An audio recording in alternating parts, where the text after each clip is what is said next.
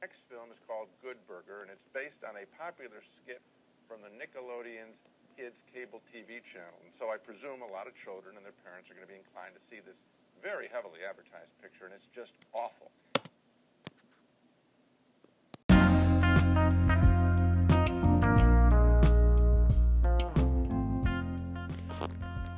Welcome to Aisle Seats, the top-rated Siskel and Ebert review show on the internet. I'm your host, Trimble Thumbprint, and this week I'll be watching various clips from At the Movies that are not presented as part of an entire episode.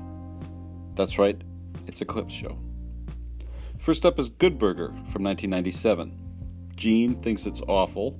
Roger also thinks it's awful, but not for the same reasons. He thinks that Gene's review is more awful than Good Burger. He essentially gives Gene's review a thumbs down.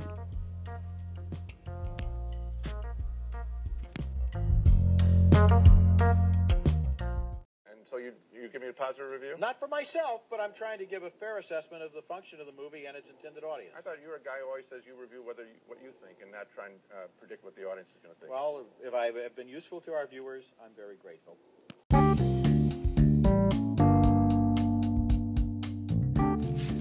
Next up is Face Off, also from 1997, starring Nicolas Cage as John Travolta and John Travolta as Nicolas Cage.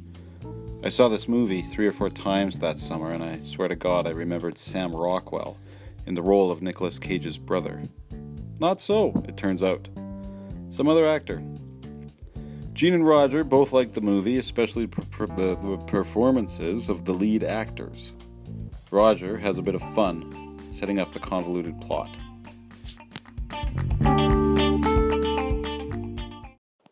And here's the scene that had to come sooner or later in Face Off, a face-off in which each man sees himself in the image of his enemy. Oh well, plan B. Let's just kill each other.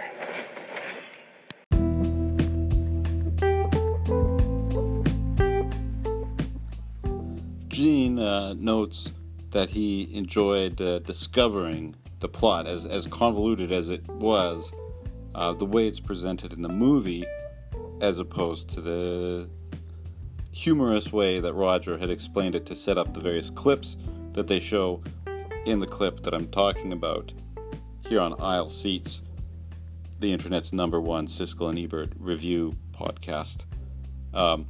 In the movie Face Off, the plot actually unfolds quite organically, in as much as a movie about men who wear each other's faces can, and it's quite enjoyable. And Gene mentions that there are quiet moments in which the audience does get a chance to really appreciate what each actor is doing. Face Off. It was a good movie for 1997.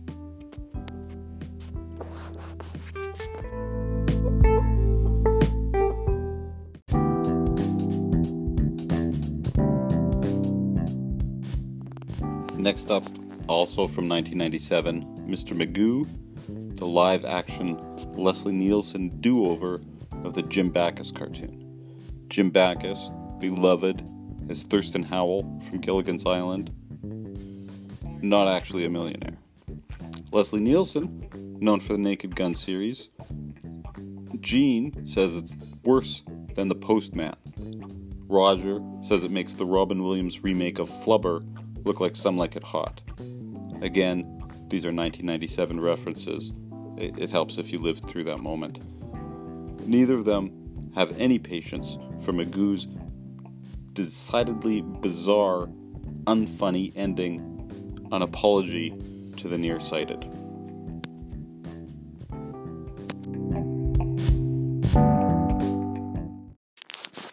I'm as nearsighted as they come. I'm like 2,500, right? Uh-huh. And I never was offended by Mr. Magoo. He's a nearsighted guy. He does the best he can. They go on with people who are nearsighted should have an opportunity in the workplace. It's like a big wet blanket thrown on top of the film, which was a wet blanket to begin with. I had more entertainment.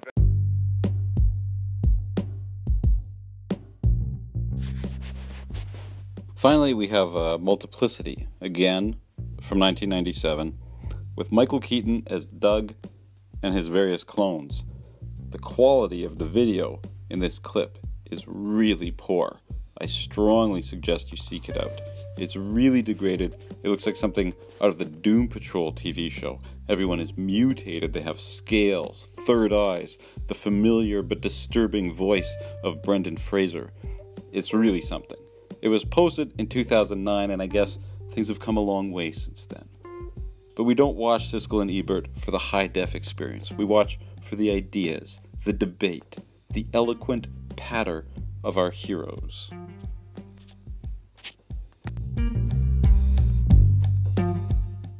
No, this movie was directed by Harold Ramis, Right.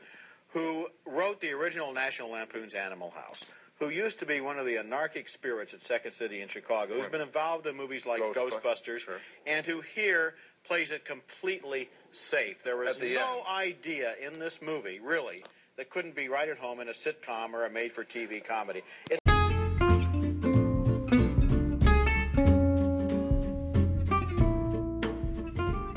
Thanks for listening to our first ever 1997 themed Clips show here on Aisle Seats, a Hot Dog Code production. I've been your host, Trimble Thumbprint. Don't forget to leave us a review, smash that like button, share on social media, however you express yourself. Join us next time when we'll find out what Gene and Roger thought of Weekend at Bernie's, Snake Eyes, and Baby's Day Out. Until then, the aisle seats are closed.